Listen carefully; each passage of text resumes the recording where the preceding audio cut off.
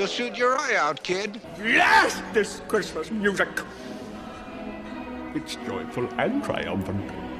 I wouldn't let you sleep in my room if you were growing on my ass. Put that cookie down! Now! Aren't you the Prime Minister? Yes. In fact, I am. Merry Christmas. Oh. Part of the service now. Trying to get round everyone by New Year's Eve. Oh. I will always be true. Spend my days pitching woo to you. Oh, he's been singing for 2 hours. What's the matter, Charlie Brown? Don't you think it's great? It's all wrong. Look, Charlie, let's face it. We all know that Christmas is a big commercial racket. It's run by a big Eastern syndicate, you know. 1, 2, 1, 2. Mic check 1, 2, 1, 2. Yeah. I've got such a mutant Christmas tree too. It's completely dark till about midway through, and then there's decorations and stuff like that. Well, there's lights at the bottom, but let's just keep it all out of the way of Freddy. And he's got his hands on and almost opened some like smaller presents that are under the tree, so those are now in the tree. So it is the biggest hodgepodge looking tree you'll ever see. It's like a Charlie Brown tree. A little. It's fake. Oh, okay. So I wanted to do the whole, drive out to the country and chop one down and put it on the top of my car like a nice Norman Rockwell painting. But Bryn said no. And apparently it's a lot more hassle than I have it in my head. Well, what a perfect segue, because this Canada FM episode, I'm Brian. Yippee boo, I'm Chris Kringle. All right, Chris, hitting the sauce like a boss. We're talking about the other part of Christmas besides the music, the movies, the specials, the family traditions, funny stories, blah, blah, blah. And right there, you just touched on a good one for my family. Okay. Because my parents grew up, my parents are a year older than your dad, I think. Yes, my dad was 47. Your parents are 46, right? Right, yeah. Yeah.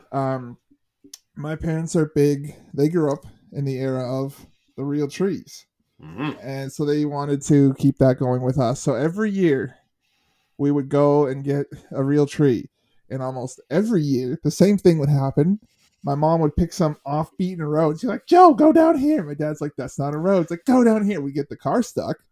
Oh, boy. You get the car stuck. Where'd you go to get trees? Well, most tree sales are just in empty parking lots. No, like the grocery store that sells trees now. No, would you actually go into the woods and find your own tree? No, like we went to a lot, but like these lots were like acres and acres. Wow. Where you would like drive, like they were out in the sticks and out of the city. And, okay. You would go and you can like drive to this back field. That's probably another like 5-minute drive. Yeah. And just kind of park your car and wander and look for a good one. Then you bring it back, and that's where there's people with the cider and the little tree shaking to get rid of all the needles. Yeah. And, so usually we would routinely either get the car stuck. My dad would drive through an opening that was too close and get the pine needles scratching up the car. And one year, when we got older, my dad's like, I'm too old for this crap. You cut the tree down. So I bent over, and I wasn't wearing a belt, and I was wearing like corduroys. And yeah, of course. That was the style at the time. And they went down my crack was showing. My brother grabbed a fistful of snow and just crammed it down my ass. Oh, jeez. Corduroys sounded like such a good idea on paper. Thicker pant, you know what I mean? Nice and warm in the winter. But what people don't tell you when you get into buying corduroys is how quickly they wear. And the first place they wear is the crotch. And you can have a very cold winter in corduroys if the crotch goes. I mean, we're both bigger fellas, so I mean, it's no doubt that we probably got bigger thighs that probably rub together, and that's why the crotch wears out. Unless you're constantly just rubbing yourself down. Yeah. I do remember one time, like, putting on my corduroys going, these are fine. These will last me a little while longer, and then my sack just falling right out. Or they're not fine. And I don't have a big sack either. I always say they're like bunched up socks that have gotten stuck to the top of the dryer, So that was something for them to fall out of the corduroys.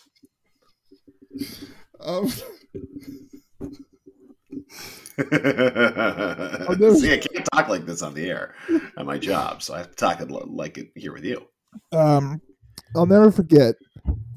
I got my first pair of corduroys in like somewhere between grade 4 and 6, and it was like the first day back from Christmas break, and we're all standing around the concrete waiting to go in or whatever. Just people are just tossing a ball around, and Joel Johnson starts calling my corduroys bell bottoms. I'm like, they're not bell bottoms. Like, yeah, maybe there's a bit of bagginess to it, so like by the shin it starts to cave in a little bit, but they're not these like obnoxiously like flared pants. So like we were getting into it.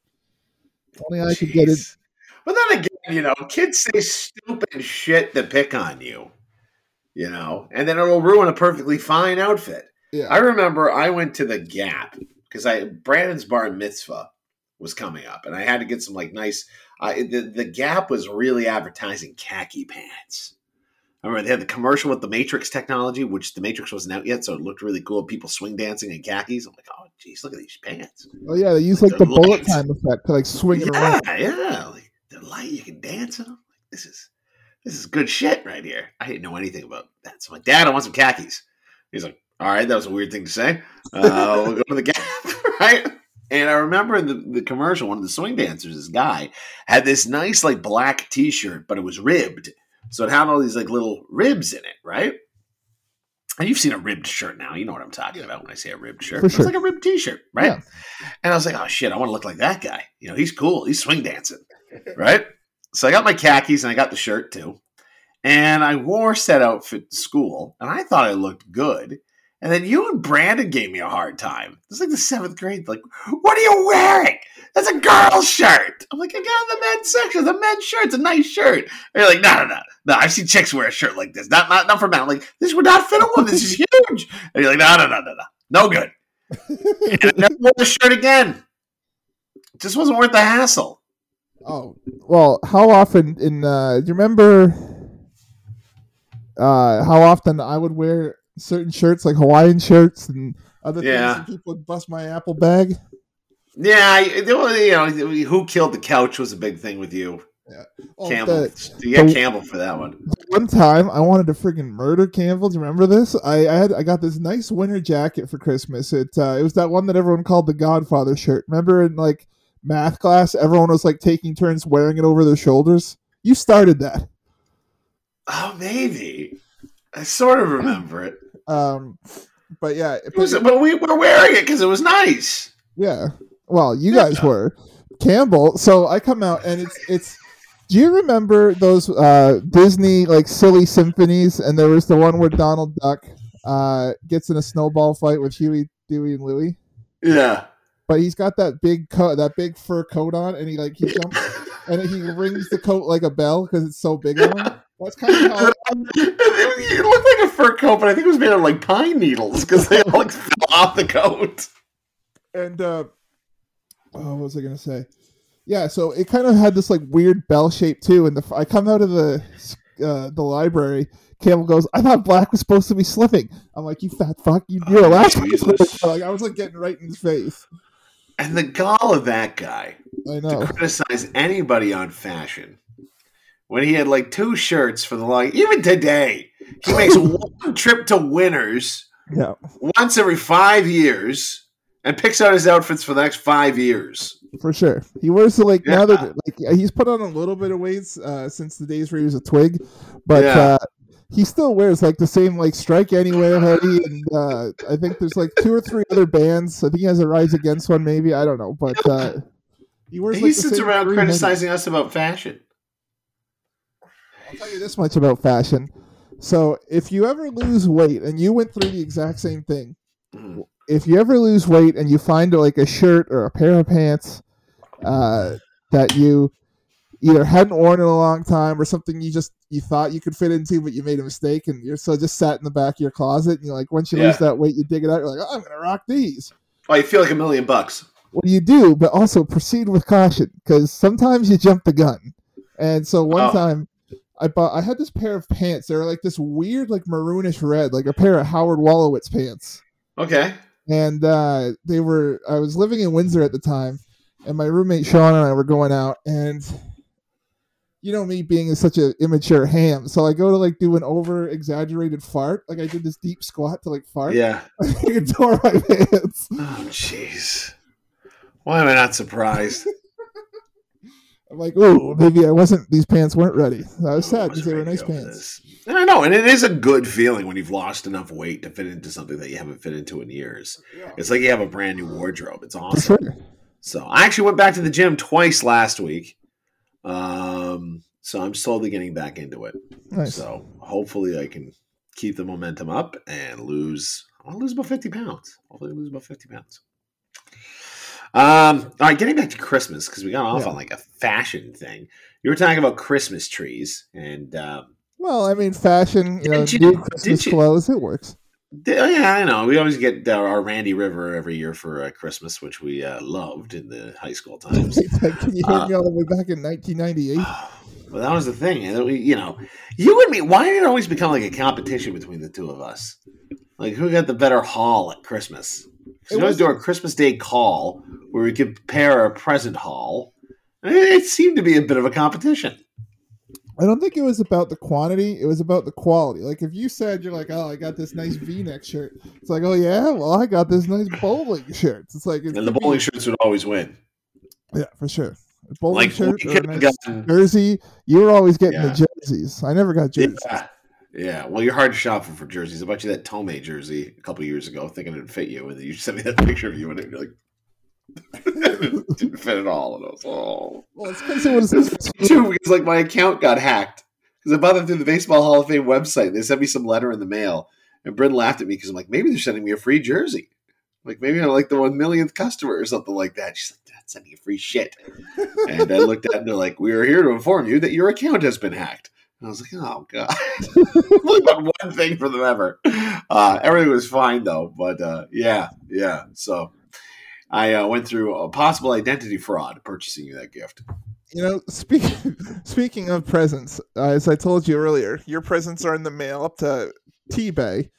And you're already smoking one of your presents. I am.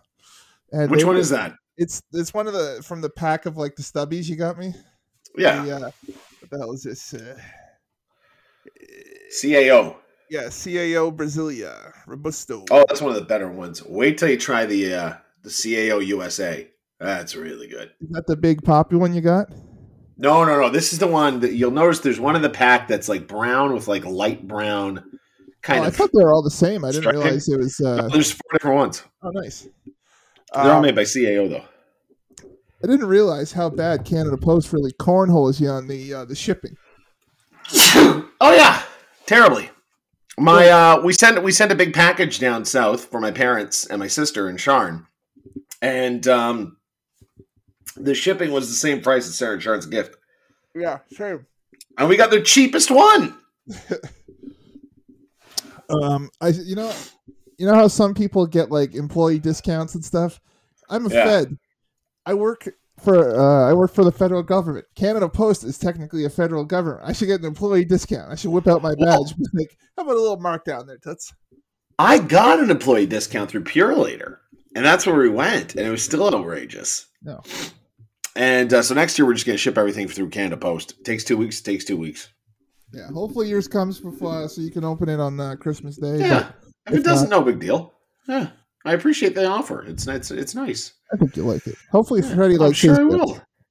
I'm sure he will. I have no idea what you got him. It's just this little. He doesn't listen, so nor does he understand. So it's just this little. Understand. It's this like little pad that kind of helps with your sensory, so you can like touch and kind of like draw on it. It's like made by Crayola.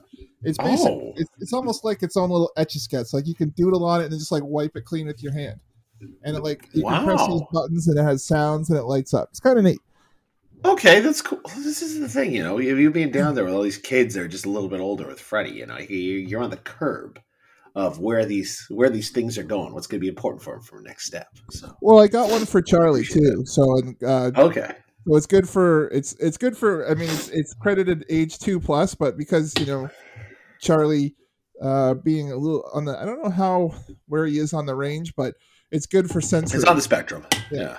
But it's good for sensory for people like that as they learn to touch and draw and like write and things like that. So I think I've been telling you, like, it's hard to tell how Freddy's developing when the people that are ahead of him in line are Charlie, Jamie, and Lucas. Right. And we don't have to put this stuff in the podcast. Probably shouldn't, but with Charlie and Jamie dealing with autism, and then Lucas also being like way ahead of the game. Yeah. There's no middle ground. Well, that's the thing. Like, so we keep second guessing ourselves. How's he doing? Is he doing okay? I wouldn't. That's the thing. It's like, you and I developed so different when we were kids. Yeah. So it's like you can't. No, I hate using this metaphor. I hate using this because it sounds like some hippy dippy teacher bullshit. But literally, every kid is like a snowflake. They are just unique. Yeah. So I'll do the Josh Adam Myers. Look at your own test, bruh. Yeah, look at your own test, Cadoodle. What's it called? All right, getting back. Now we can continue to talk. Yeah. Although I know you're probably just going to leave that whole fucking thing in there. Probably. Anyway, what else was I going to say? Well, you want to get into Christmas movies then, because let's start with, I don't know how we're going to format this. We're probably just going to ramble. But I know that you put up a Facebook post about watching it last week. I beat you to it by a couple of days. And I honestly think it's the Christmas movie I watch the most every year. And it might be my favorite Christmas movie. Jingle All the Way. I don't know what it is about that. I remember my parents got it for us. I never saw it in theaters, only got it on VHS. And they got it for us the day after Halloween when the teachers were on strike, when they were on strike. So that was a big deal because we didn't have extra money squirreled away, right? Right. And that thing kept us so entertained for a full month leading up to Christmas. Right. And I loved every minute of it. And I think it was when Conan O'Brien started making jokes about Jingle All the Way, when he'd do the clutch cargo with Arnold, was when I realized, wait, people don't like this movie? I thought this is a great movie. Oh, the fact that it has 19% on Rotten Tomatoes is a travesty. I know, and it's so well loved by fans. You know what I mean? I always say that Christmas movies can get away with so much shit that other movies can't get away with. Oh yeah, like you will ignore major flaws in a Christmas movie and still watch it over and over again because it's a Christmas movie. The only other movie that a lot of people do that with is Arnold Schwarzenegger movies, because those movies know what they are. Arnold's a fun guy to watch. And the more hammy, the better. And now you have an Arnold Schwarzenegger Christmas movie. It can get away with murder. Oh, yeah. Sinbad threatens people with letter bombs in that movie. Like, how disturbing is that? And one of them's actually, I got it at first that he just made it up. Yeah. Then one of them turns out to be an actual bomb. Oh, that friggin' line where he's like, "Oh, it's a real bomb. This is a sick country we live in, and it's all you got in the way." It's straight to the head on that one. Yeah, big time. Every year when I watch that movie, there's little things that I always just pick up on, or just like things that just always make me laugh harder. Like when they toss out the rubber balls, and the guy's like, Arnold's like, "He got through," and the guy's like, "Get the mail there." They all just die. I was like, "Rodney King." Oh God. And then he shows up, and then Jim Belushi shows up. "Forget it, Santa. I'm not going to sit on your lap." But I love it because that's where you want to see Arnold. You want to see him hamming it up, and he hams it up huge in that thing. I'm not a pervert. I just was looking for Turbo Man doll. Little trivia about that movie. Yeah, pardon me? I was going to say, so does Phil Hartman. Phil Hartman really hams up his creep roll. Oh, God. Yeah, I'll tell you a great story about that. So, my grandfather died in the winter of 99, and Phil Hartman died in the spring of 99, if I'm not mistaken. Maybe it was 98. Yeah, so my grandfather died January of 99. Phil Hartman died spring of 98. So there was only like a couple of months where my grandfather was still here and Phil Hartman was gone, right? But during that period, we watched Jingle All the Way with him. I remember two things. Do you remember when Sinbad's going off? "You know it's a ploy, don't you?" Yeah. We don't need to set up my big. My grandfather went, damn right.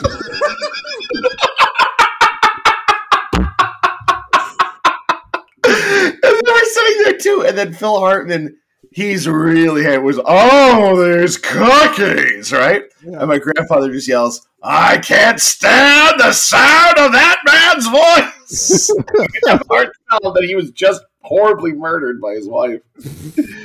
It was a very awkward situation. He's like, "No, it's really annoying." We're like, "Oh." That's the role he's playing.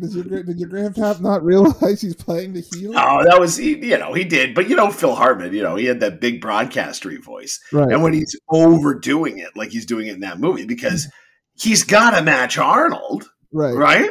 And he's got to play it over the top. This whole movie's over the top. So, yeah. Well, even there's a scene where he gives or no, what does he do? Oh, he when he tells Phil what's his face's wife to like go take a shower. I got the cookies, and he gives her like a hug and takes the apron off, and he's like got that. He's grabbing her ass. Well, he's got that creepy look on his face. Yeah. He's like, oh god, he's such a yeah.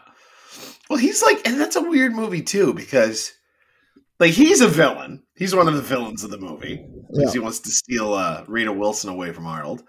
Would you classify Sinbad as a villain? No, or is he more all. just like he hit the wall? He's a desperate guy. times call for desperate measures. Yeah, it was no different than anyone else in like a Depression era thing, or like someone like at the who just lost their job, or just like anyone who was just down on their luck, who just made some bad decisions. Now, what if I put it this way? You got to remember when he makes that bad decision, he ties a guy up, leaving him in his underwear. Yeah. On a rooftop in Minnesota in the winter. Yeah, that sounds like murder to me. He also chases a child to the top of a building. Puts him in horrible endangerment. And him and Arnold, when they were going at it, they weren't exactly being gentle with one another. So Sinbad, he goes to jail at the end of the movie, but he is kind of a villain. Yeah, even though you feel for him because you want his son to, have a good Christmas because he's just trying to get his toy for his son, right? You gotta remember, and Arnold he does have good intentions at the beginning that Arnold kind of rejects. Yeah, but that's kind of an old villain origin story there. You got to remember, Ted. He is a victim in all this. He's set up by the car by the toy. Yeah, damn right. Oh man. Well, that's one of them. Another great Christmas movie would be The Santa Claus. And actually, so Disney Plus put out this like little TV series that's a continuation of Santa Claus. Pardon me? Clauses. It's not bad. I was very pleasantly surprised at how good the writing was. Well, I think it was one of those things that Tim Allen, I don't know if he was like, I demand to play this role if they were going to recast him like Buzz Lightyear. I mean, obviously I realize that's a young Buzz Lightyear, so I get it. But yeah, it's also supposed to be the way that the creators of that Buzz Lightyear movie set it up. It was supposed to be a movie that exists within the Toy Story okay, so it's not universe even the real Buzz Lightyear. The character of Buzz Lightyear is based on. Okay. Yeah. So even at that sense, like, and they wanted to turn it into its own franchise. Right. But but he does a good job. It's a little sad watching him because he's starting to slur his words a little bit, which happens when you get a little older. Right. My dad does it sometimes. It gets me a little sad. And Tim Allen's starting to do that. He doesn't shoehorn his politics into it, which is nice. Yeah. It's a nice political free movie. And it's just enjoyable. Well, I think that's why he probably came back, because he's like, well, I am the Santa Claus, basically, because like that's a lot of people of our generation's childhood. The first one, I kind of drifted off after the second one. I saw the first and second one. I was like, I'm good. So I didn't like the second or the third. Yeah, but this one is a lot of fun. It's the best thing they've done with that franchise since the first one. I remember seeing the first one in theaters. I saw it in theaters too. My mom took my brother and I and our friends from London to Shoe Bottoms, and there's a scene where he's got you remember the scene? He's got the snow globe thing. Yeah. Well, there's a lot of scenes with the snow globe. Well, there's one where he's like, the stupid thing doesn't work, or the damn thing doesn't. And there's some little kid in the audience that's like, Mommy, why doesn't the damn thing work? That's funny. Oh boy.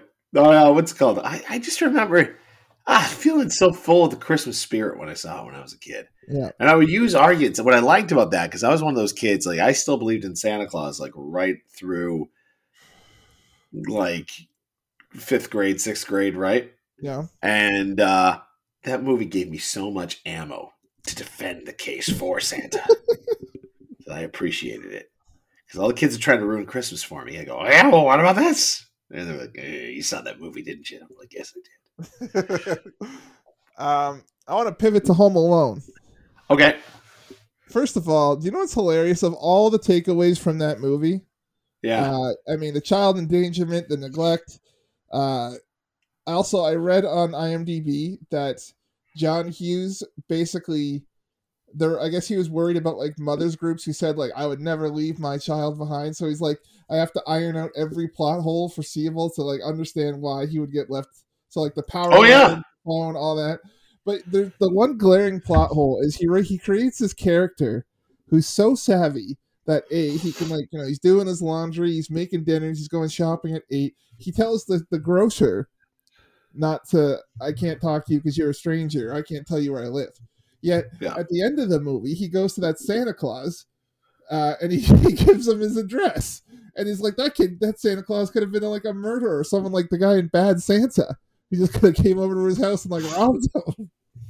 It's been so long since I've seen that movie because, I'm arachnophobic and I don't like tarantulas. It's like 3 scenes. It's a lot, though. He comes out of nowhere. Because, okay, so with the tarantula, like you see him in his terrarium at the beginning where Buzz is like, I'm going to feed you to my tarantula, right? And then he knocks over all that shit and the tarantula gets loose. Yeah. And then after he does the, you see him scurry around. And that always scared me because it came out of nowhere. You see him a couple other times, too, but it's always out of nowhere when you see him. It's like... Yeah, exactly. So I was always on high guard. I know, what's it called? So getting back to what you were saying about that Santa Claus. It's that heavy set guy. Hey, he's got that voice. I don't know his name, but he did those like commercials for, I think it was for like Bell or Telus. He did them with Norm. Oh yeah, like way back when. Yeah. He was the voice of one of them. Maybe he was supposed to be like an Artie Lang type, but Artie Lang was in rehab or something. Maybe. Aside from the and the blah blah blah, the thing that's obvious that's like passed down generations is the conspiracy theories, or not even conspiracy theories, just like ideas on Reddit and stuff about what Peter McAllister does for a living, because he's got this like couple of $1 million house, like that's what it's sold for. Oh, okay. And and he's taking him and his wife and like 5 kids. I think his McAllister clan has 5. I think his brother has like 3 or 4. Then like the other brother has like 1 or 2. There was a third brother? Yeah, because that's who was the one who lives in France. And then when he goes to New York, that's the brother. I just go to New York where they're like 7, 14. So they each have 7. So I'm assuming 5 kids in each family plus the parents. Yeah. But like basically he's taking the bulk of them to this trip to Paris. Not to mention like their house is just very nice. So I'm like, yeah. Well, they've got money. There's actually two in canon theories about what they do for money. Yeah. So there's actually a 4th Home Alone where that's supposed to take place in the original Home Alone canon. Oh. It's in Miami for whatever reason, and they divorce, and Peter McAllister gets remarried, and he's some kind of, I don't know what it is, but he's just some kind of businessman. That's how they explain the obscene wealth, because he has a smart house. When Kevin goes to stay with him for the holidays, he has a smart house. So his obscene wealth is just because he's a businessman. You know what I mean? Like, doesn't narrow it down. Also, I should mention that Marv in that movie is played by French Stewart. And no disrespect to French Stewart, but doesn't quite hold up to the character Daniel Stern put out there. I'll eat bloomer, But- Alex. Double Jeopardy, I'm gonna bloom. Boom. Play that clip right here. It's better when Jimmy Fallon delivers it. I'm a late bloomer, Alex, and in Double Jeopardy, I'm gonna bloom. Sure you will. What do you want? There A we go. whole cigar in my mouth. But then in the book, the novelization of Home Alone, they reveal that I believe he's a real estate agent and Kate McAllister is a fashion designer. That explains all So they the both got big incomes coming in. And that's why they have the big house that can afford these big trips and can afford 7 kids or 5 kids or whatever. Yeah. Because there was rumors or like stuff on the internet that he might have been like a businessman, air quotes, but like might have been like because it was Chicago mafia ties. Yeah. Because there's that scene where he's when he's talking to Joe Pesci at the beginning of the first one, where he's like, "What am I under arrest?" Because he's all like standoffish by the police. I mean, it would make sense. Right? Yeah. There is theories though that Kevin grew up to become Jigsaw Because the he was Saw left home franchise. alone. Yeah, well, and also he came up with all those booby traps. Oh, true. And it's a fan theory that Macaulay Culkin's really leaned into. And there's a YouTube video, I forget, it was for a show, where he gets picked up. It was like one of those like taxi cab confessionals. Oh, yeah. And he's playing Kevin McAllister, and he gets in there, he's smoking, and he's all paranoid, and he's talking about all. He basically is a psychopath as an adult. But yeah, from always being neglected as a kid, and Well, to be honest, I mean, the neglect is one thing, but I think his trip to New York probably would have fucked him up. Seeing 8 years old, seeing like those streetwalkers and the junkies and all that stuff, because he was clearly spooked. Yeah, that could have been it. Yeah, the trauma of doing it 2 years in a row is pretty rough. Plus, and he was, but you gotta remember, it wasn't all bad in New York. Like he was living it up for the first little bit. That's true. It's in the Plaza Hotel. He's losing his bathing suit doing the cannonballs, eating giant like buffet troughs of ice cream. I was always so jealous of that. Yeah, he's having a great time. And at the beginning of it's both the movies are the same formula. You know, he has a great time at the beginning, and then he misses his family and he gets into trouble. But also, we don't know. We are going under the assumption that these are just winter mishaps. You don't know what kind of shenanigans he's getting into in the summer. Do you ever think that's true? Do you ever think that the whole Stand By Me moment where Buzz takes him out to the woods and he's like sees a dead body? Yeah. Do you ever think that Home Alone 2 would have been different if Harry and Marv weren't just so hell-bent on revenge? Like, remember, they're like, he took our picture! How'd my hair look? And then they go chase him back to the booby-trapped house. They should have known better. Where they're like, oh, he led us to a house. How's this going to go? And they play it off like they're smart for most of the movie. Like they've learned their lessons from almost dying the first year. When he hit Marv with the first brick, they should have said, okay, we've got the money. Let's just hightail it out of New York City as fast as we can before he calls the cops and they go out looking for us. Right? That's what they should have done. But instead, no, they wanted their revenge. They got pecked at by birds and bricks in the head and electrocuted, falling from great heights, head set on fire. And they should have died multiple times. The thing, well, first of all, I bet they probably both had CTE. God, I ran through this, by the way, this eggnog and rum so fast. They probably had CTE, so they don't fully remember what happened last year. But also, you know, Harry strikes me as much more of a hardcore criminal who does more than B&Es, because he seems like a no loose ends, almost like mafia, like his characters in like Goodfellas and Casino. It's like, no loose ends, we got to take care of this. But at the same time, they have to look. Granted, Kevin is a child, but Kevin sent them to jail. Yeah, in the first movie, they have to know what he's capable of. And even Marv says it. You know, this time he doesn't have a house full of goodies to get us with. When he leads them to a house that he has access to, they should know that the house is going to be booby-trapped and not follow him in. And when he hurls a brick at the one of the two, actually, Harry should have just left Marv on the street. Taking all the money for himself and hightailed it. Yeah. It's kind of like Gilligan on Gilligan's Island. Do you remember when the professor would get all... you remember on that episode of That 70 Show, he's watching Gilligan's Island, he's like, Gilligan screwed it up. He always screws it up. They should just kill him. What's the deal with the professor? He can make a radio out of a coconut, but he can't fix a hole in the dang boat. Exactly. It's kind of the same situation with Marv. He's the one holding Harry back, and he should just left him there. It's true. It's going to gotten to him, and he would have been able to hightail it. And I'm sure he's got connections. In the first one, okay. In the first one, Marv left all those calling cards, the wet bandits, all the water damaged houses, so they know exactly which ones they were hit. So because when they got caught, they could have easily said, "This was the first one, our first robbery." You know what I mean? Yes, we went after this kid, but he went after us first. Yeah, there's a lot of people robbing houses. Exactly. You don't do that much time. Honestly, you don't do that much time for robbing one house. Yeah.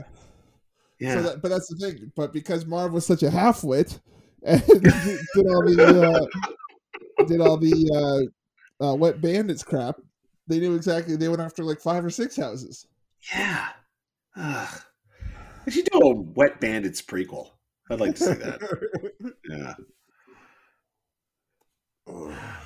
Let's see. Talk about other Christmas movies. Well, we mentioned Love Actually on the last one. That's always a good one. What do you got? No, one of my favorite scenes in Love Actually, aside from Hugh Grant dancing to what the hell's that song? Pointer Sisters. Yeah, thank you. That scene's hilarious. But for some reason, the scene that always makes me laugh is the scene with Colin Firth, where he's bringing all these bags of gifts for his like nieces and nephews, and he's just like, right, I'll see you. And the one kid goes, I hate Uncle Jamie.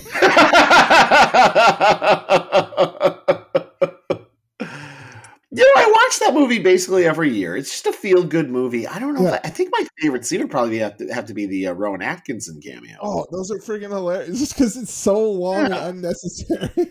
That's also the perfect role for him. Yeah, just be a shifty, interesting guy. Yeah, and how he stops the security from getting Liam Neeson's son at the end, like he's some kind of guardian angel or something. Yeah, I think that's. I think there's a theory that he was like a Clarence from a. It's a Wonderful sure, Life. Okay, but yeah. Oh fuck yeah! I love that movie. Yeah, that's a good one. Other Christmas movies. I think we talked about it in the other podcast about Die Hard and why that gets the Christmas movie attention, where other movies like Lethal Weapon don't. You got anything about Die Hard you want to go over? I mean, I think people just need to shut up about it and put the argument to bed. Yeah. Either you think it's a Christmas movie or you don't. Just people need to take every year. People need to take some grandstanding. It is not a Christmas, or even I think I once saw a girl's dating profile. It's like we're not going to be on the same page if you don't think it's a Christmas movie. It's okay, that's a really weird hill to die on. I was just pass. Second of all, would you enjoy Die Hard any less? No, I can watch if it was movie. Categorically not a Christmas movie. The first time I saw Die Hard was in January or February after Christmas. Yeah, I was homesick from school, and my dad was also homesick. Yeah, my dad was just all right, we're gonna watch a real guys movie, Die Hard. I'm all right, let's do it. That was the first time I saw it, so it was after Christmas. I didn't enjoy it any less because I didn't watch it on the holiday. Well, I've watched Die Hard in the middle of the summer before. You can. Well, first of all, what happens if you walked into the theater when it first came out in was it 89 or 90? 88. Okay. You could have walked in the theater and missed that first bit of the Christmas party preamble, not even realized it was set on Christmas Eve until the very end, right? Yeah. It's literally just that first 20 minutes of just Christmas party and Christmas and Hollis, but it doesn't take anything away from the story. No, but there's other stuff they throw. I've got a machine gun, ho ho ho. Right. He uses Christmas wrapping to put the gun on his back when he runs into Gruber at the end. They do little nods and play Christmas carols throughout the movie. There's lots of little allusions to it being Christmas throughout. But the other thing they're sprinkled in there, like a nice Christmas cookie. There's certain movies that, for some people, are a Christmas movie that like in How I Met Your Mother, the stupid Ted loves Star Wars so much. That's a Christmas movie for him because he can watch it at any time in the year, right? Yeah, like you don't have to exclusively watch Christmas movies in December. Right. Just like people who watch horror films all year round. Sure. Except for Scream, I typically keep my horror films to October. But other people, it's like I'll watch a Saw franchise on Christmas Day. If that's what you want to do, that's what you want to do. Exactly. Yeah. So I don't, it helps, I think, getting you into the mood of the movie if it takes place on Christmas when you're watching it. Sure. But I don't, if it's not, who cares? Who gives a shit?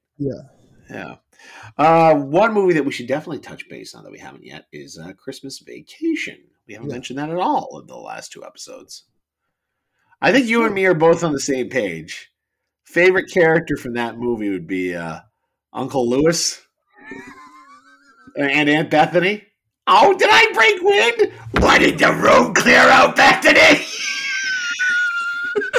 hear a squeaking sound, and I'm going to put the cigar in for flavor. You're going to hear a dump truck driving through a nitroglycerin plant. Grace, if you're not doing anything constructive, go into the living room and get me my stogie. So you do it with the cigar. It's funny. So what's the matter with you?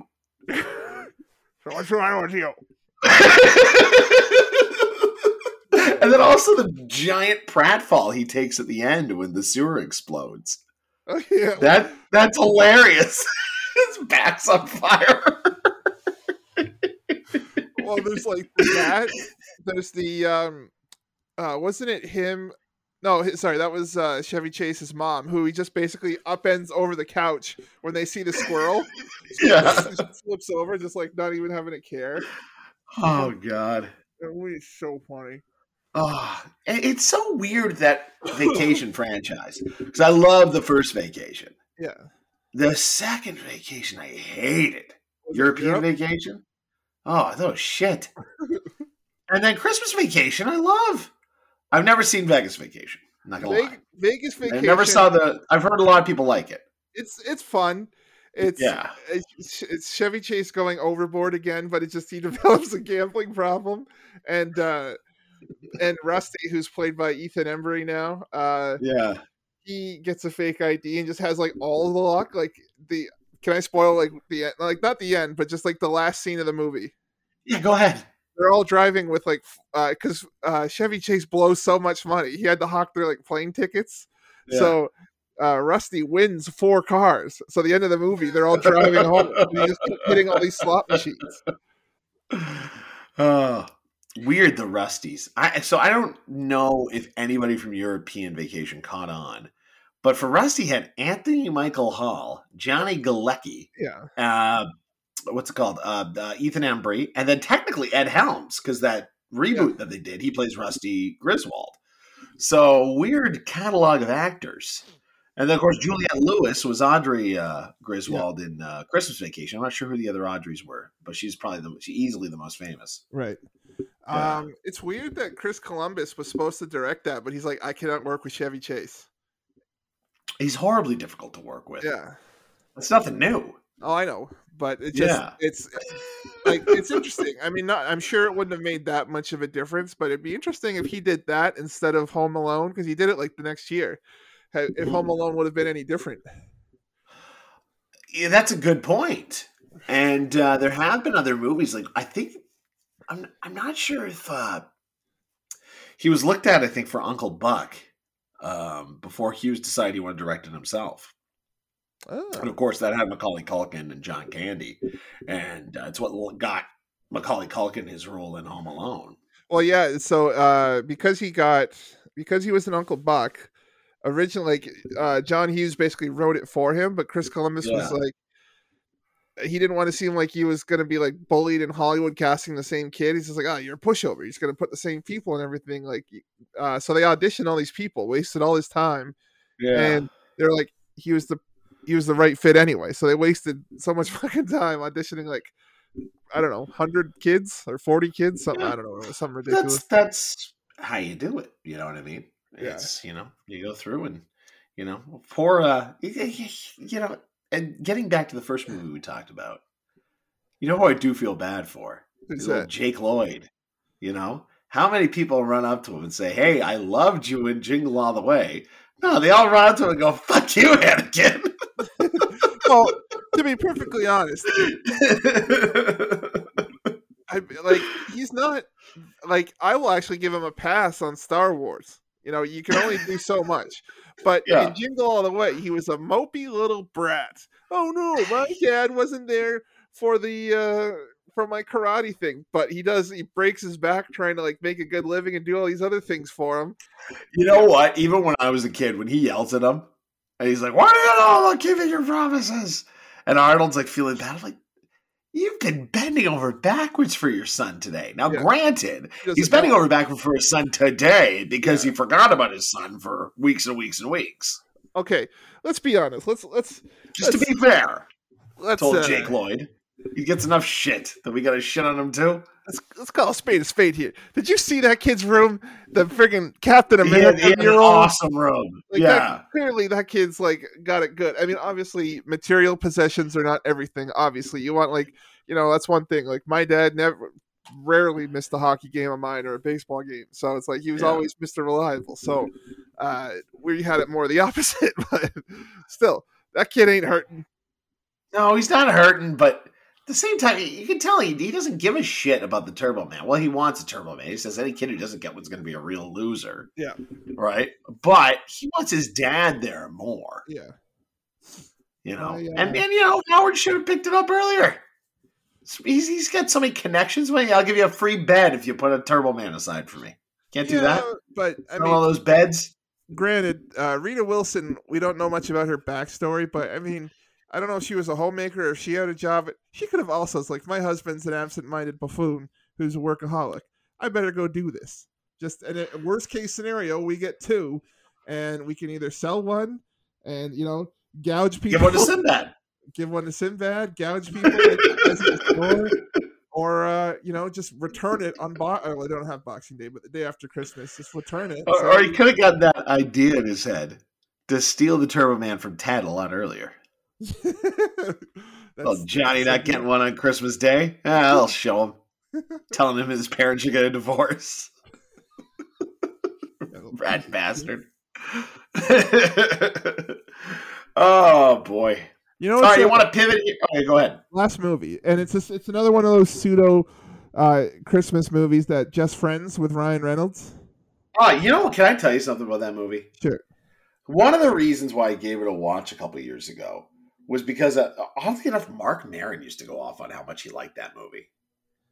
Because he's like, it's slapstick, it's ridiculous, but it's hilarious. Yeah. So, like, all right, it's good enough for him. Maybe it's good enough for me. I hated it. I absolutely hated it.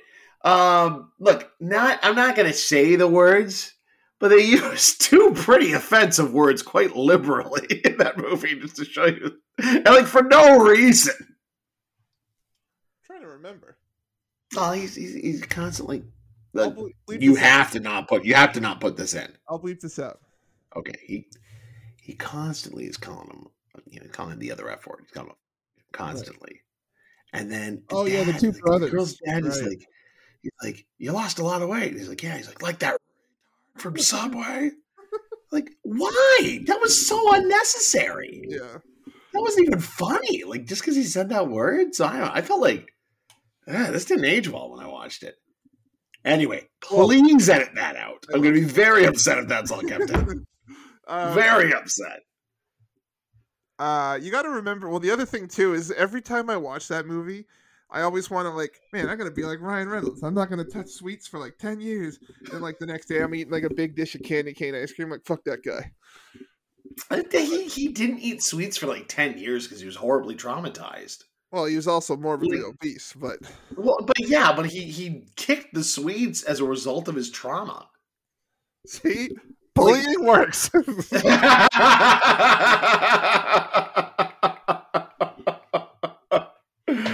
that's how he got into shape. But he's a very messed up person. Oh yeah, he's so narcissistic. He's a womanizer. Yeah. He has commitment issues. He's got so many problems. Yeah, not to mention, he was so traumatized that not only did he I don't know where he went to college, but he moved to LA across the country because he's from New Jersey originally. Yeah. So he never goes home for Christmas. He flies his brother and his mom out to his house. Like that's how traumatized. He can't even set foot in the state. That's how traumatized he was. Yeah, it's just I don't know. I just really didn't like it. I did, but I mean, obviously, I understand. It's a goofy mid-2000s Ryan Reynolds movie. It's not going to be for anybody or everybody. It's not nearly as offensive when you watch it in the mid-2000s than when you watch it now. Now it's much more. What's it called? Let's talk Any SNL. other Chris? Well, Sure, let's talk SNL. I mean, we could use at the end of the episode. I say we give probably like our top 3 movies if we remember that. We don't. Okay, but sure, because I've got 40 minutes. Yeah, that's fine. Okay. So SNL, did you watch the video I posted today? No. On our Instagram page, and I shared it on my story. No, let's see it now. It's basically just 3 minutes of very. You'll love the first clip. I'll trim this part down, but you'll love the first clip. I thought of you when I put this in. Okay, hold on here. Turn the volume a little bit.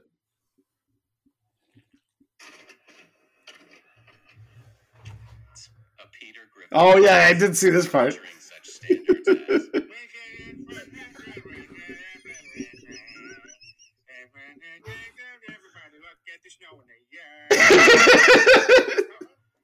Oh, this is great. The Pacino. That's one of my favorite newer skits of John Belushi. Mr. Robinson. Oh, there's Matt Foley.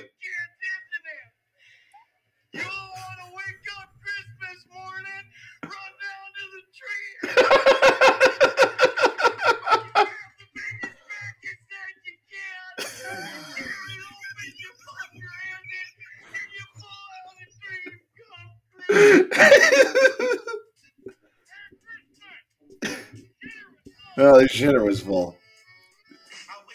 Oh, yeah. And what they made this sketch so funny was Tracy Morgan running on the spot. Yeah, you know, like, really. Yeah.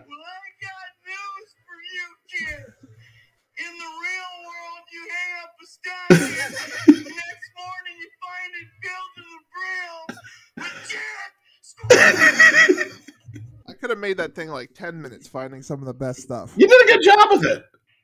Yeah, there you go. I end it with Yippee-ki-yay. There you go.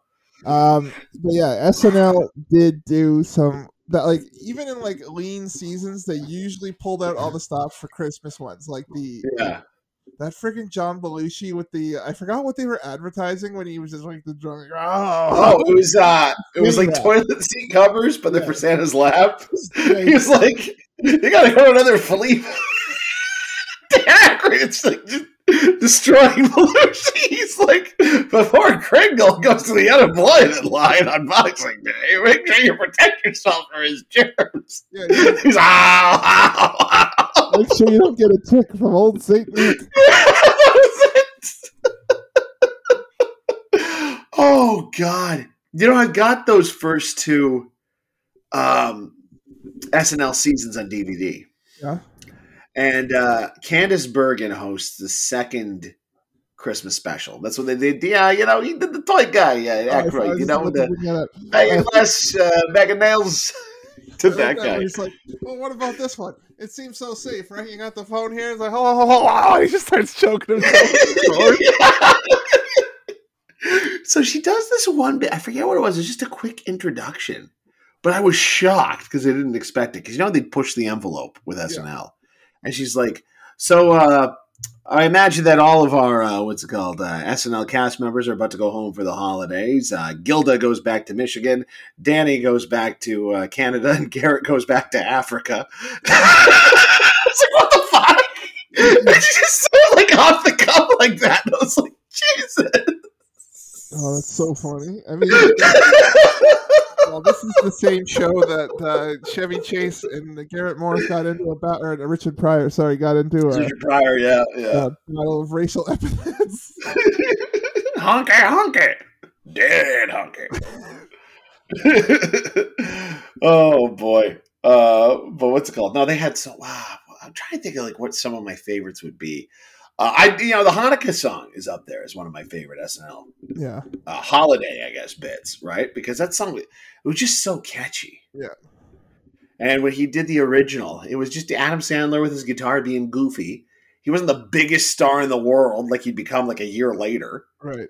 You know, that was one of my favorites. O.J. Simpson, still not a Jew. Still not a Jew.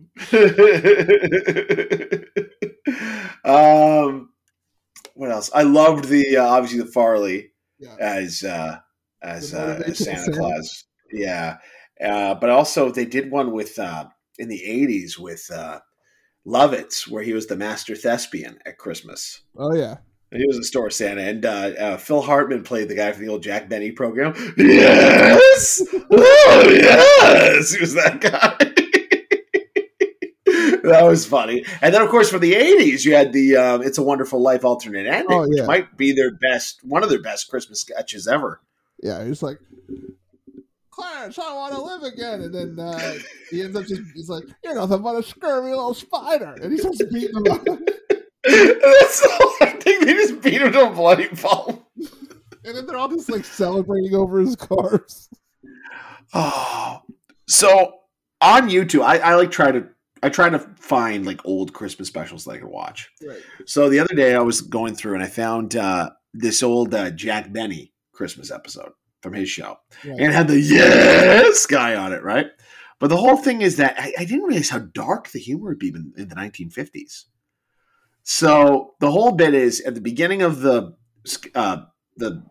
episode, he's at a mall, he's Christmas shopping, and he goes to buy his announcer a wallet. And he makes sure, it's actually Mel Blanc who plays the salesperson who did the voice of Fred Flintstone and, all the Hanna-Barbera characters back in the day. And he goes to get a wallet and he gets the guy to gift wrap it for him. But then he wants to change the card. And he keeps going back to the guy who has to go down to the mailroom and get it. He keeps getting more and more upset every time he has to go get the present to rewrap it. And so he can change minor things about it. At the end of it, the guy kills himself. Jeez. Jack Benny's like, oh, I didn't get the right change. Like, he's like not moved by the fact that he just witnessed a suicide at all. He's more concerned about the money that the store owes him. That's so dark. For the 1950s, you could get away with a lot of stuff.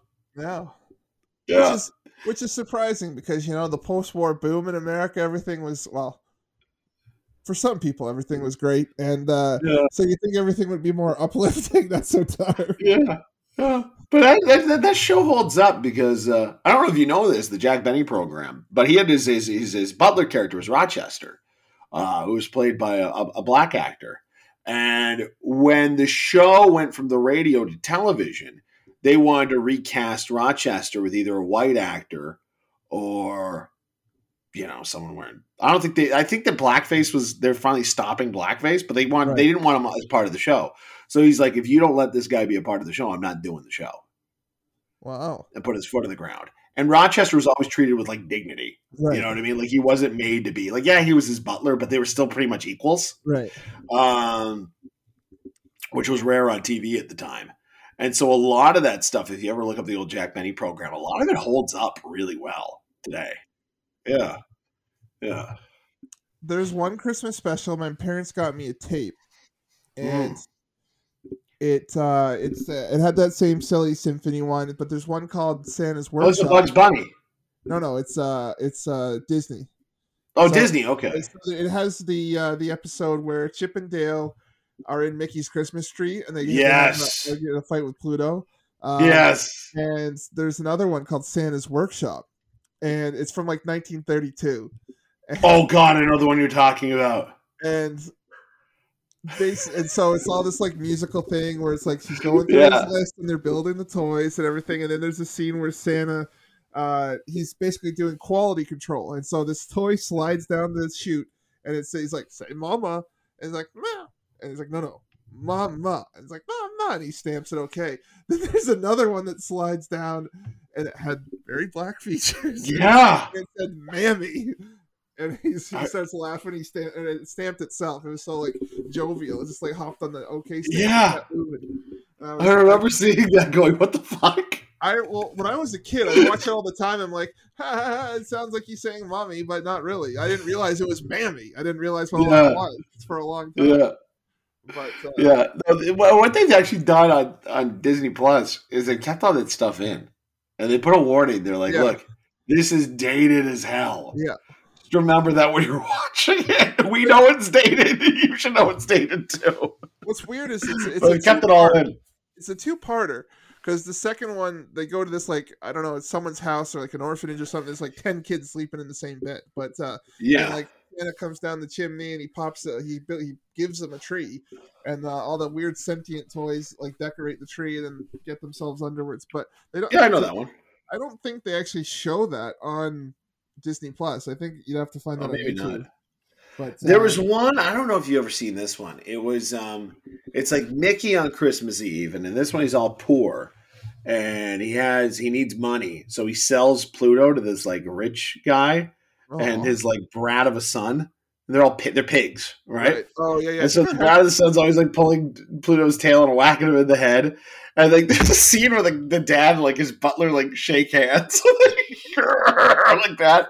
And that scene where they shake hands used to crack my brother up.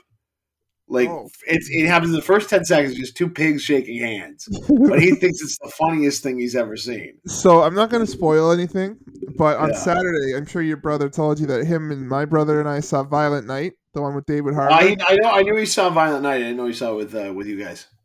So there's a scene. It's a very sweet movie. Like, first of all, the violence is just hilarious. But like, it's over the top. I've heard, yeah. But there's a couple of sweet moments with the daughter and everything. But the daughter basically has her own Home Alone moment and sets up these booby traps, but they're insanely violent. Your brother was just losing his shit. I was like, all right, calm down. I'm literally like, it's funny, but like, relax.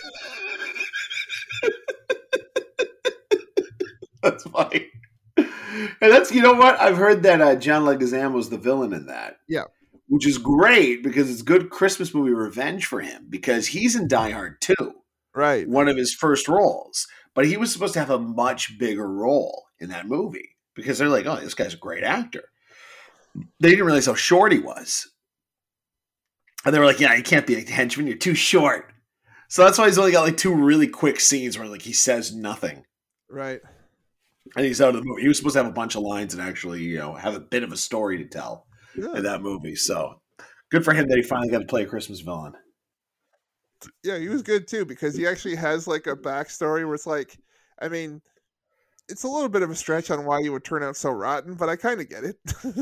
Yeah, there you go. It's not just like senseless for the sake of senseless, but it was a good movie. That's going to be a new Christmas rewatch. It's getting a lot of good reviews. Apparently, there's also a Mel Gibson one that's very similar called Fat Man. Oh yeah, that it's him and it's Walton Goggins. Oh yeah, and Goggins is like a hitman, and he gets paid by some rich guy who didn't get what he wanted for Christmas, or he got a lump of coal for Christmas, to go and kill Santa. And so Goggins goes up to the North Pole to kill Mel Gibson, who's Santa Claus. That's the whole thing. That's weird. Apparently, it's good. Pardon me? I was literally just watching a Family Guy episode last night where Stewie did the exact same thing. He was he got slighted in the Christmas line. And he didn't get to see Santa, so he gets Brian to take him to the North Pole. But then it actually gets really sad because Santa's I know. The North Pole's like, they're like, this is not a sustainable business model. We're giving all these toys. All we're getting is cookies and milk. We can't live on cookies and milk. And all the like elves are horribly mutated, and they're all freaks. It's really sad. Yeah. Like the first Family Guy Christmas special was hilarious. Where because there's another one like deck the balls on Uncle Charlie fellow. Yeah, because what happens is the first that was a great one. It starts off with them at like the town tree lighting, and Peter just drunkenly drives his car. He's like, happy birthday, Jesus. Yeah. Speaking of which, just you know, in Full Metal Jacket, where they're doing the training scene at the beginning, and Arlie Ermey's walking through, he's like, "Happy birthday to you, happy birthday, dear Jesus." My brother and I went through like a phase, like 3 or 4 Christmases, where we'd sing that every Christmas morning before we went to presents. My parents were like, "What's wrong with you?"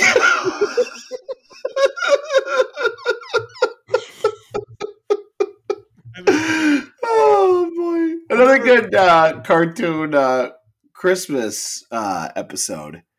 Because you mentioned it was the Futurama. Oh yeah. I just watched that the other day. Yeah, the two with I think Goodman only voiced him in the first one, but the two with the big evil Santa Claus. I like the one better though, where they actually like go to the North Pole and they like, kind of free the elves, but they have to go deliver the presents because they froze the evil Santa Claus and Bender Santa. Right.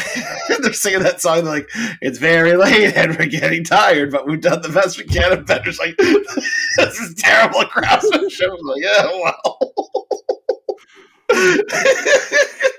Bender being angry and disappointed at the elves reminds me of you when you're like just you're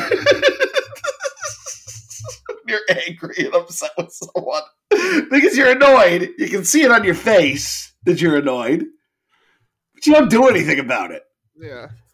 Well, it's like what's the line from Liar Liar where he's just like, am I going to do anything about it? No, I'm going to piss him on like an innate jerk and just take it up the tailpipe. Apart from that, thinking some other great old TV Christmas episodes. The Community Claymation Christmas episode is one of my favorites. But I even like the one the year before that where they beat up Anthony. You like the one that beat up Anthony Michael Hall and his crew a little better? I think I might too because I really like that one as well. I just love it. Well, I mean, there's the knock. Who's there? My fist up your balls. Well, that he's like, he just to show how menacing he is. He's like, "Give me that snowman, jerk!" He staples it to his foot. Like, dude, my life is a gem. He was so good on that. I wish they had him as more of a recurring character. And then he just barnstorms their Spanish exam. He's like, "Senor Chang, can you do something about this?" He's like, "I'm gonna allow it." And he's just like, "Look at here, forehead's taking a test." And he's like, "It's usted, dude. Even I know that." He's like, "How dare you correct my Spanish?" Is that the one where he's like, Artiers is like, "Maybe I then could go back to the family tent and find a chicken for Jeff." Well, it's like he's trying to teach him how to fight, and he's like, "Pretend I'm someone who annoys you." And so he starts like really wailing on the bags, and then so he kicks him in the shin, and then he's like, Troy's like, it's like, "That was unnecessary." He's like, "Well, that foxy black girl didn't think so." So he kicks him. He's like, "Why'd you do that?" And then Troy's like, "Why? She got to be back." Like in the middle of the fight, Terrence just punches Jeff in the face. And he's like, "I gave Jeff my Christmas present early." He's like, "You guys got hit like 6 times before you punched me." Yeah, I love where he's like, "In my day, fighting was par for the course. You'd smoke a doobie, feel up a gal, and get your teeth knocked in by a Republican." You know what? I think I'm changing my vote. I think I like that better than the Claymation one. Oh yeah, it's just that's my favorite one. Yeah, just the pure ridiculousness. Like even the first scene, Abed takes all the winter doodles, and he's like, "Hey, you took all the winter doodles." He's like, "They're for my friends." He's like, "But there's there's plenty more." He's like, "I have a tree nut allergy." He's like, "Well, you should stay away from the tree shaped cookies." Like, "Ha, that doesn't even make any sense."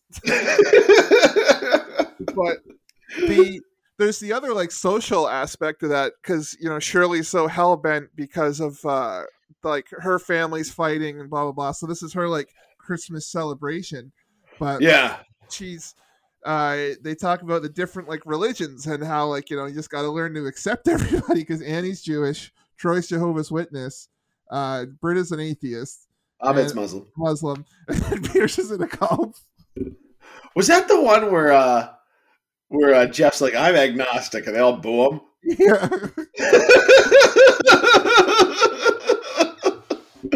That's lazy man atheism. Yeah, I still say that to this day. Oh well, I get that. Bryn says that to me too, because that's me. I'm agnostic. That's where I am. I mean, the worst thing you could be is just a non-believer in just anything. It's depressing. But I think every single religion knows just as much as everyone else. Yeah. Well, you ever see that show, The Good Place? Yeah. I like the picture. They have that guy who's like, "Who's he?" And they're like, "Oh, he's a teenager from Calgary, and in 1988 on an acid trip, he got about 80% of it right." It's the closest anyone's gotten. But I don't know where we go from here, but I guess you can use that community episode to pivot. If you're with your family, don't talk religion, don't talk politics. That's another great, more recent SNL skit. It's called The Perfect Christmas. Matt Damon and I think it's Cecily Strong. Is that her name? Yeah.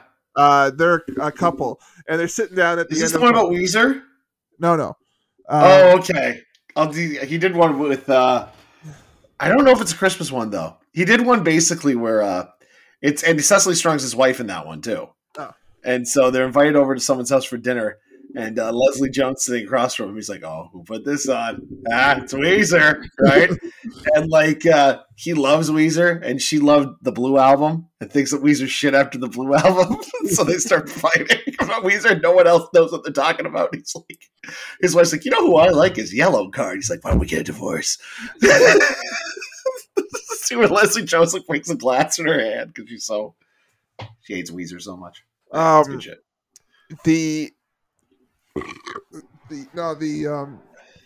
It's called The Perfect Christmas, and so they're sitting down at the end of Christmas, like kids are gone to bed, and they're like, "That really was the perfect Christmas." And he's like, started off seeing the kids so happy, and then they're like both like sound asleep while the kids are just like jumping and like hitting them in the face, like, "It's Christmas!" They're like, "Oh, for fuck's sakes!" It's like starting at 5 a.m. Then it's like, "You were up all night putting that playhouse together, but it was worth it." Seeing the look on her face, and Matt Damon's like, "I don't get it. What are these for?" And he's like having a meltdown, and he's like, my cousin didn't offend you, did I?" And he's wearing like a 2020 Trump hat. He's like, "You're the racist." No. He's getting his face. It's supposed to show like it was a nightmare Christmas, but they're like, Matt Damon's like, "Oh, it's fine. It was really funny. It's on because everything's okay in hindsight." Yeah. The way he said that, it reminded me of another Community line. Remember they're doing the flashback episode of like episodes that didn't air. Oh yeah. And Pierce is like, "Well, I'm being racist. You know I'm being racist." I have seen enough cartoons that know that popping the back of a raft will make it go faster. Oh God! For 2.5 seasons, that was the best show in the world, and then just shat the bed. I didn't mind season 3. It was okay. It just wasn't up to that standard, though. Yeah. You know what I mean? Like, yeah. Anyway. Do you know? No, I was just gonna say, what's your? Do you know what's weird for a show that like was, speaking of brilliant, except for the first episode ever, The Simpsons did not air a Christmas special until season 7. Like all those golden years, where they could have done some great Christmas episodes because the rating was by the way, though, a hell of a Christmas episode with Lawrence Tierney. That's a hell of a Christmas episode. I hope you go to the Valley of Vista, try and say, kid, because you're not coming into my store. Right now, he's a little boy stealing little toys. Pretty soon he'll be a man stealing stadiums and toys. Oh boy! You know what's funny about that was, again, Lawrence Tierney, just like we was on Seinfeld, horribly difficult to work with. Like he wanted, like they hired him because of that voice. Sure.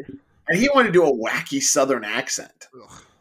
Like you can hear you can sort of hear at the beginning. He's like, "I'm buttoning your coat, like you can sort of hear this like little Southern thing that he wanted to do, and then he wouldn't read jokes if he didn't get them. And so the writers are like, "It'll make sense in the finished product." He's like, "Yeah." It's like that Santa Claus, like, "Here you go, little boy." "Yeah, done for him." Just crushes it in his hand. It's like, it's Don Brodka. That's right, Don Brodka. That's right, Don Brodka. Apparently, I haven't watched it yet, but apparently the name Don Brodka was the most masculine name they could possibly come up with. Yeah, I can see that. If I wanted smoke blowing up my ass and be home with a pack of cigarettes, I sure like the hose. All right, Mr. Comedian, calling your parents. He switches the tape with Camp Granada. I watched it last week, but I might watch it again. Last week too. Yeah. Hello, father. Oh, just Lisa at Camp Granada. And then the next season was the where Bart gets up early and accidentally torches the tree. Yeah. He's like, for there will be no fire truck for little Bart, no yellow sweater for little Lisa, no Cajun sausage for little Homer. And Homer's like, and then what's funny is like the next one is the one with that like Funzo. And I remember they cram it, like there's so many funny jokes in that, but they're all crammed into the first half. Yeah. Like the second half's not very funny. Right. Like the first half has the whole I want to watch Brett Favre, and he's got his French circus flag, and then they go to the French circus and listen to that radio report. And he's like, "We got a northwesterly turning into a northeasterly, turning into sleet, turning into snow, the melting overnight, turning into summer." Like that cracks me up. And then, oh boy, yeah. And then it just kind of goes off the rails. It just peters off a cliff. But there's and the other one too. Would be the one where they get trapped in the school and they're watching that horrible Christmas movie with the Christmas hobgoblins. I will always be true to you. You know what's funny? Just for you, I actually almost put that into the edit of that video. I wish you did. I took that clip. I was actually able to like ripped it off YouTube, but I think I just like either misplaced the clip or I just like this is 3 minutes. I'm like, fuck it, I'll just leave it as is. He's been singing for 3 hours.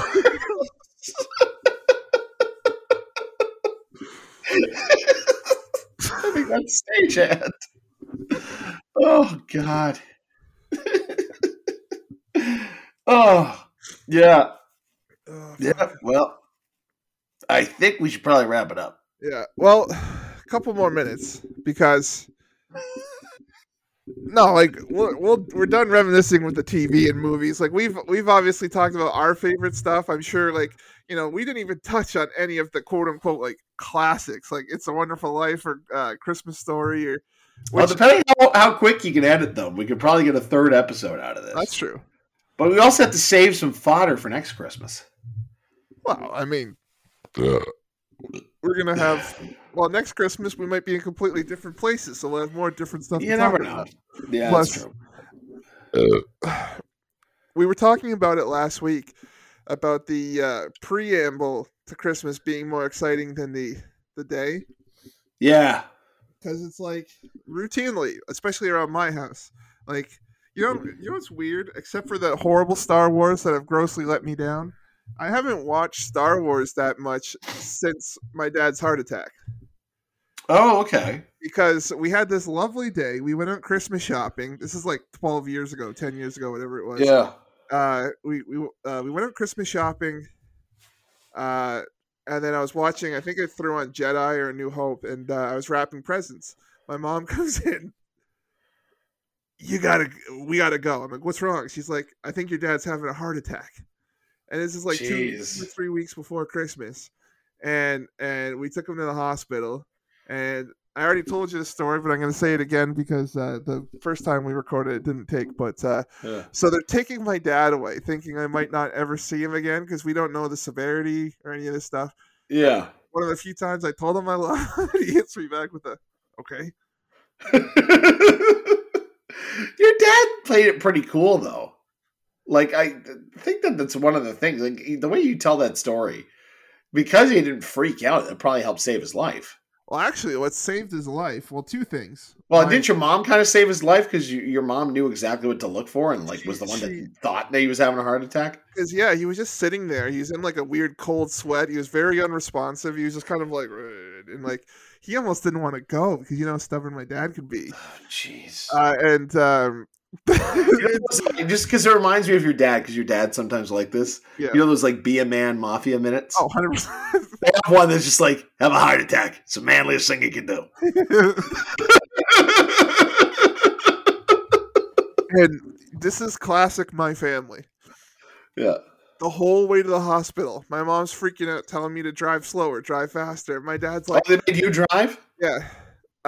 Well, my dad's in the back seat, like just laying down, and he's like, "Lynn, for Christ's sake, will you shut the hell up and let him drive?" Like they're just arguing. So Yeah, so that was like one of the first ones, and then like a Christmas later, like my mom was diagnosed with cancer, and so it's just like Christmas, like we got sacked around the holidays the last 10 years. It's always something going on. So, yeah. No, well, you know what? I did. That was like my childhood. Like, what's it called? We had my grandfather died just after the holidays, right? And what's it called? We had like a lot of like upsetness around the holidays. November, I think I mentioned like November's been like the bad month for my family. Right.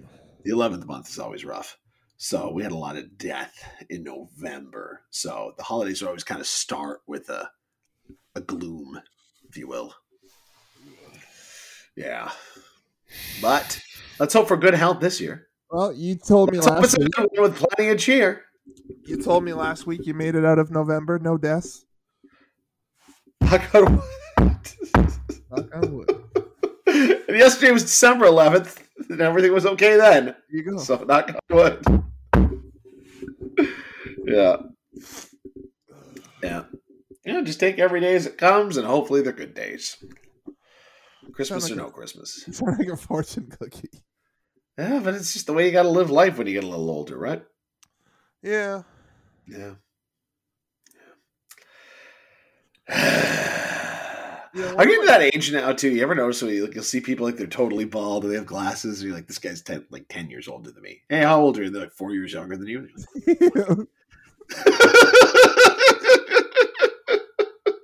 Yeah, that's why I am very grateful. Like, I guess I do look pretty good for my age. Yeah, like I'm very grateful. I mean, I can always look better, but I mean, I got a thick head of hair and like relative still youthful looks. And I have like just a couple little like lines of gray streaks. Just the Reed Richards. You got the good Reed Richards hair coming in there. Yeah, but I mean, it can always be worse. You can't. Well, there you go. Well, he shaves his head. That's the thing. So Campbell, unless his face keeps turning into the catcher's mitt that it has been for the last 20 years, because he's bald and he's a cue ball, he'll always look a little younger. I know people who are like in their mid-50s look like they could be in their 30s just because they stay in shape and they're bald, right. So you can't tell that they're going gray. Yeah. Or they don't have that horseshoe going on. Like that's the one. Yeah, because they bick it. Yeah. That's the one thing about Seinfeld. I couldn't remember how old those guys were, but like George could have easily been like 45 or like 35. Yeah. I always figured they were late 30s, and then as the show went on, they entered their 40s. Right. Yeah. Because I think in the first season, George is like 33. That's the other funny thing. When you look at, like, we always talk about this, because there was the one year where we were watching, I think we were watching Die Hard.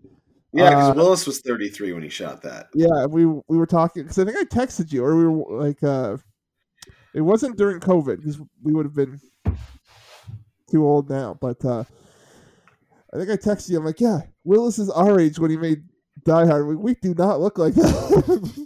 Oh, well, that's the thing. Bruce Willis is going bald. Yeah.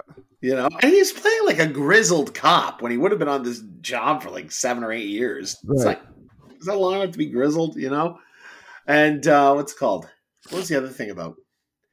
And so that's actually kind of one thing that sort of pissed me off about the new Santa Claus movie.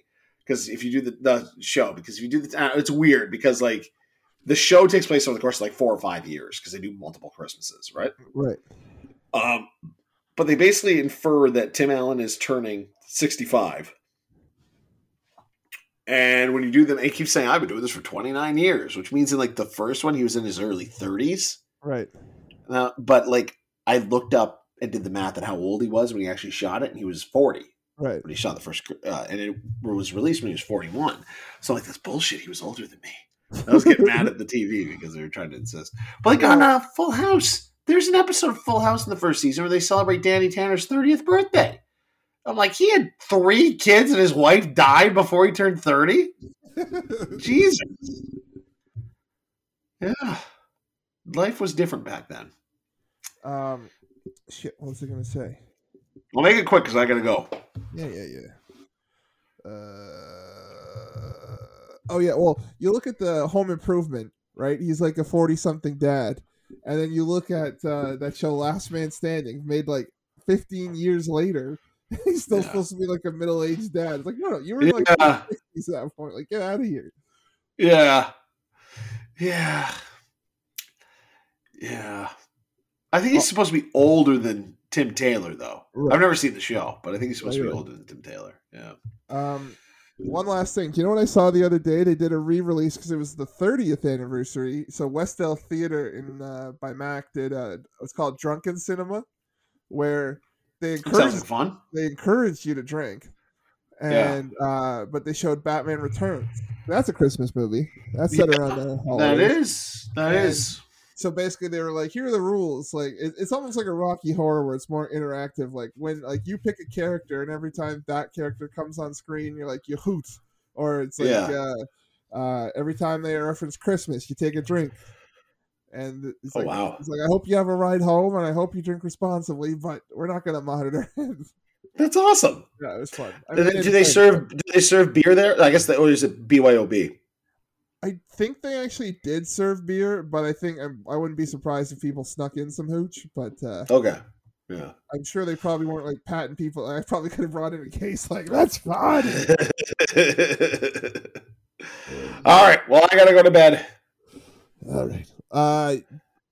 Should we wish the people a Merry Christmas now, or do you think we got one more in this? Let's do a Merry whatever you celebrate, and we'll save the rest of our fodder for next year. Right. But so there will be the VIP episode, and we are going to do a New Year's year in review kind of thing. So this ain't The Last of Us.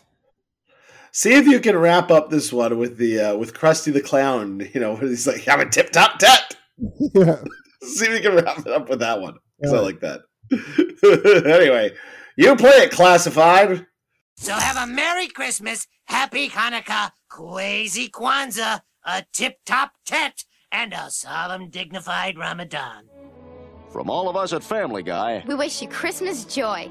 May all your wishes now come true for every girl and boy. We hope your freaking holidays are filled with fun and cheer. So have a Merry Christmas and... Come on! 1,